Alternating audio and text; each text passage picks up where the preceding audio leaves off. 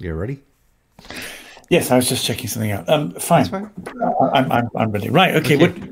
I have been around clergy people my whole life, and the standard state of a clergy person is distracted.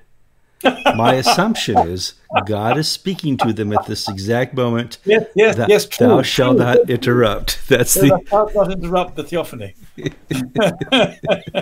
Just want to be sure. 3, 2, 1. Welcome to another edition of Anglican Unscripted, episode 491. I'm Kevin Colson. I'm Gavin Ashend, and it's the 22nd of February 2019. Hello. Okay, let's get the program started. Before we even get anywhere on the road, before you hear one word of news from us, please like the program, share the program, subscribe to the program, download the podcast to the program, retweet and tweet the program. You know what to do by now. You guys are expert listeners and viewers of Anglican Unscripted, and we do appreciate that. Where's George? Okay. We've had a real trying morning with technology in the Anglican TV studios. My iMac from late 2014 gave up the ghost, and I was not prepared to bring in my newer computer and transfer everything over in time. So George timed out about noon, so he couldn't be here. He's doing Altar Guild stuff and church stuff, but I will have him on the program tomorrow. Gavin is back from his morning activities, and he's only here because he has a time gap of 5 hours, and we can go well into his evening, and he's not really upset until his tummy goes dinner. And then I got to get, hurry on and get these things going. Which brings up another thing. If you would like to help donate to technology at Anglican TV Studios, you can do so by going to anglican.inc/donate. Now, we like to talk about things that happen on the shores of England, and there's been a lot going on with the Church of England this week. You're having General Synod, and the headlines in the BBC and the Times and the Sun and the Church Times, and the headline today is, Church of England says no need to worry about doing Sunday services. Did I read that right? Well, you did, and it applies to an ancient rule, a very good rule. That in canon law, every parish has to have a service of worship on Sundays and and also Ash Wednesday and Good Friday. And so that's just canon law. Every parish is supposed to have an incumbent, and the incumbent is supposed to open the church for the people. What's changed is there aren't enough incumbents anymore to cover all the buildings. And so as the number of clergy have grown fewer, relative number of churches, in order to carry out canon law, clergy had to scuttle round. Now, they've stopped doing that. So recently, they basically have been in breach of canon law. And so General Synod has said, what can we do about this? Let's change canon law so that they don't have to scuttle around and open up all the churches. So long as one church in the benefits. This may be English, but you're using the word scuttle. And when I think of scuttle, that means you take a ship out to sea and you sink it. Okay, no, this means a rat on a hamster wheel going push. Because I know the Titanic we call the Church of England is sinking. I just didn't want to know if you're trying to well, in the same, perhaps it's scuttling too, because what it really means is these are empty churches without people or priests in them, or with so few people in them. Ineffectively, the Church of England is slowly withdrawing into a rota system. Certainly, well, everywhere. In fact.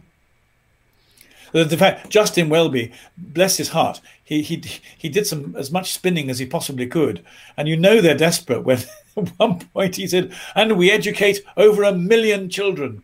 Well, this means the Church of England has a number of schools, nominally has schools, but there's no evidence at all that those children going to those schools get a Christian education in any sense of the word we would understand. But hold on again, you're doing it again. Gavin, there is evidence they are not getting a Christian education.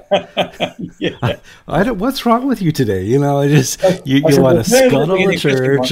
There's evidence they're getting a non-Christian one. Correct. But the point of it is not that how well the children are being educated. It's that that if the Archbishop of Canterbury starts producing statistics like that, it's intended to bamboozle people. to throw dust in the eyes and to hide the real fact, which is that the Church of England is shrinking very badly indeed in terms of the numbers of people. They keep on saying that more clergy are coming forward, but the numbers of clergy are, of course, dropping considerably. And the clergy that are coming forward are largely elderly, late middle-aged ladies who have decided in their late middle age to be useful and become priests. And this is very good. They do messy church awfully well, but it isn't changing the direction of anything much. So the Church of England, in that sense, is in trouble. And you know it's in trouble when the Archbishop says we are educating more than 1 million children. It's a giveaway. Yes, it is. Well, let's talk a little bit about some comments he made during his presidential address. He said it's time for General Synod, certainly the clergy and bishops here, to stop being cynical. And when he says that, from what I'm getting, he means stop judging each other. We can all just agree to get along. Christianity is not that complicated. It's just love. The trouble Truth and God. Let me finish here. Go ahead. I'm having a good day. All technology has just left my desk. Truth and love and kumbaya and all the things that we remember from the 70s, that's the real Christianity. And the church needs to stop holding other people and itself accountable. And I thought this would be a great time to talk about, cynics and what it does to a church that doesn't have accountability. And this is a great opening for you. Thank you. A nice ball over the net, and that was a good roll. Ace. You aced it. Go. Let me try and amplify what you're saying.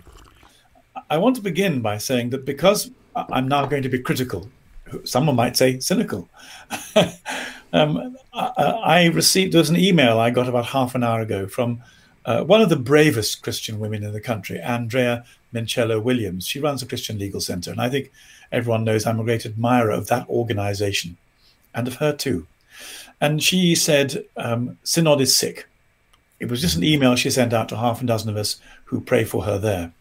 She did her very best during questions to hold the bishops to account for the language and the standards they use. And you may remember that about in last summer, they booed her.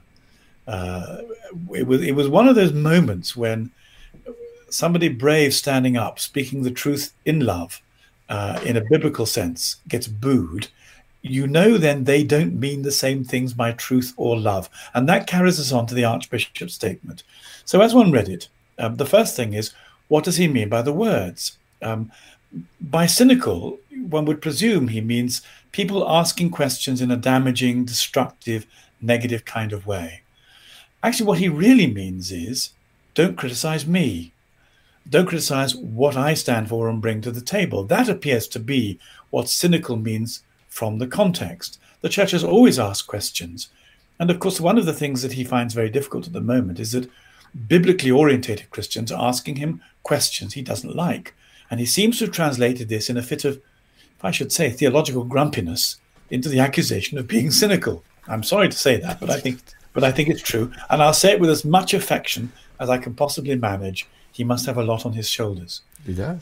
But the problem is, he then went on to give a very interesting address where he talked about truth and love. And as I read it, Kevin, I was impressed. I thought there's a lot of good Christian rhetoric here, and I mean that in a nice sense.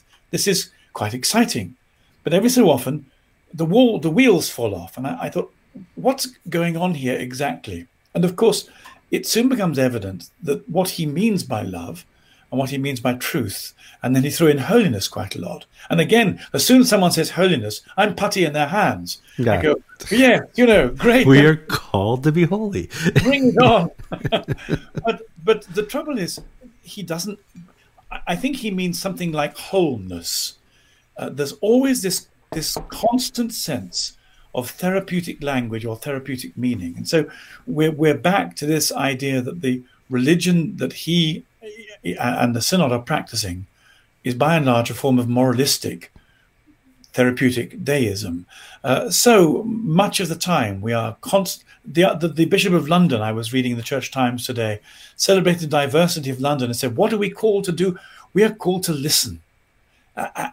As if that as if, that's what would Jesus do? He listened. No, there is a great sense constantly. We're coming back into a religion enclosed in therapy. So when Justin Welby talks about holiness, he doesn't mean what I mean by holiness. And I don't think he means what the Bible means by holiness at all. And when he talks about love, he certainly doesn't bring some of the rigorous different meanings that you find in scripture and Christian tradition. He appears to mean essentially uncritical, unfailing, positive regard for the other without any conditions. And therefore all this language sounds really impressive, but leads to a completely different destination. And more, I'm really sorry to say, it's a different religion. He's kind of stuck. Okay, we've had dozens of years of the primates meeting together and putting forth how to hold the Episcopal Church accountable. Putting forth, this is what we do as primates. It's our job to hold one another accountable. It's been done at the province level. It's done at the diocesan level, the province, And so he's to the point now where he thinks the only way forward for his church, the Anglican Communion / Church of England, to survive is to sell a different type of love, a type of love where there is no accountability. And in fact, if you want to hold somebody accountable, you're not really participating in love. And the problem with the accountability issue is that behind that lies a form of anthropology. And the new anthropology that's taken over is this sexualized romanticization.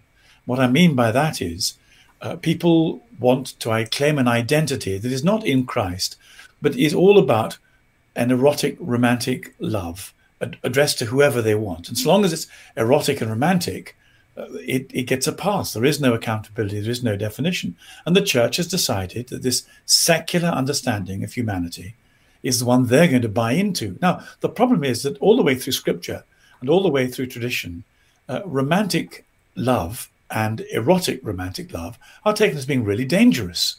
They are lures. They are other gods. They are to do with satisfying something in the flesh, and not just in the body sense, but in the Pauline sense of the lower self. And indeed, for much of the Christian history, Christians have understood romantic love and the sexual expression of it to be so dangerous to the soul that many people have chosen to give it up altogether. Well, I can't go there, but we hear what you're saying.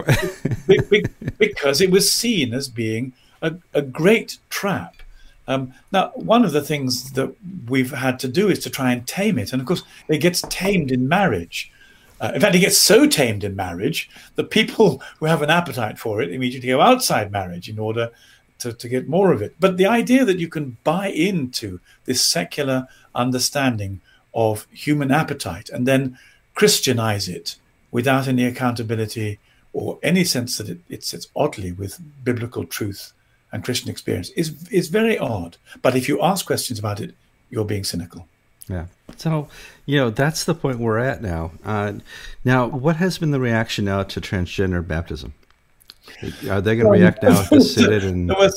So there's this wonderful tradition in Synod that people get to ask questions, and it's a bit of a game. So people who are cross with the bishops and cross with the authorities try and ask questions to trap them. And one of the nicest one I heard was, so when are you going to produce a liturgy for people who have transgendered back again? There's a baptism liturgy for all of us. Then there's a baptism liturgy for people who've transgendered. Can we have one for people who transgender back? The transgender regret people. Well, the retransition. Yes, is what we have to call it. And of course, this irritated the people on the podium very much indeed, because for obvious reasons. So the answer is that people have tried to hold the bishops to account for this really silly document. And they sidestepped. They said, well, it's not meant to be a new liturgy. It's just to allow people to express their new identity in Christ. They don't mean their new identity in Christ. They mean their new identity, and then get Christ to pat them on the head and said, how do you feel about seeing yourself in this new way? Again, it's using the same words, but with an entirely different meaning. It's ironic because the church was pathetic in its response to homosexuality becoming more public in the 50s, 60s, and 70s and on. Horrible response from the church. And now their response to that is another over-response in the wrong direction. The church can't seem to do anything right in response to people who suffer from these conditions. I think it's very difficult for a national church. I mean, if you're seeking the approbation of the public, then there's every temptation to swallow the cultural norms as they're presented to you. It takes quite a lot of courage to do otherwise. So the Church Times is full of people living at the edge of intersexuality, saying, why doesn't the church understand us better? Why doesn't it arrange its teaching and its cultural practice and its approbation around us? And because the answer is because when it comes to being in the image and the likeness of God, what the Holy Spirit is trying to do is to reorder us all. And the whole point of repentance and the sacraments and reading scripture and making our lives conform to the words of Jesus is that we are constantly having our sexual identity, our basic identity, our humanity operated on by the Holy Spirit. We don't tell him to conform himself to us. We ask him to conform us. And it's this sense that they've got the telescope completely the wrong way around that makes one despair of the degree to which the contemporary church can call itself Christian. Well, there'll be another sin-in 6 months we get to be cynical about. We get to ask questions. Can I just, if we have time, I'd like to read a few, just a little bit from, there's a man who's called Will Jones, and every so often he publishes something really very helpful, and I recommend people. Oh, please, find out. The reason, about an hour or so ago, he sent this really useful document, and if people have got the patience, I'd like to read some of the principles and his comments. They're very short. They're 3 or 4 lines each. But what they do is they give, I think, chapter and verse for what we're talking about. They explain, and this is a prelude to the Living in Loving Faith document. So he begins by saying, the Church of England at Synod today launched a new set of pastoral principles for what's called living together well. They're commended by the House of Bishops. They follow the letters that the bishops of Oxford and Lichfield sent to their dioceses, which we talked about last year. So in a sense, those were the icebergs breaking the water at the top. And now here comes the rest of the iceberg. Here are the highlights with commentary. So the first principle is welcome people as they are, rather than offering a welcome that's dependent upon individuals' willingness to conform to a way of thinking and being that's perceived as the norm. Will comments, this appears to rule out bringing standards of contact to bear in discipleship. In other words, you mustn't bring the Bible to bear in any of this. The second principle, you should have unconditional positive regard that is without judgment or question. There is ambiguity here in what this means. To be biblical, we do need to distinguish between a person and their conduct, and that's missing.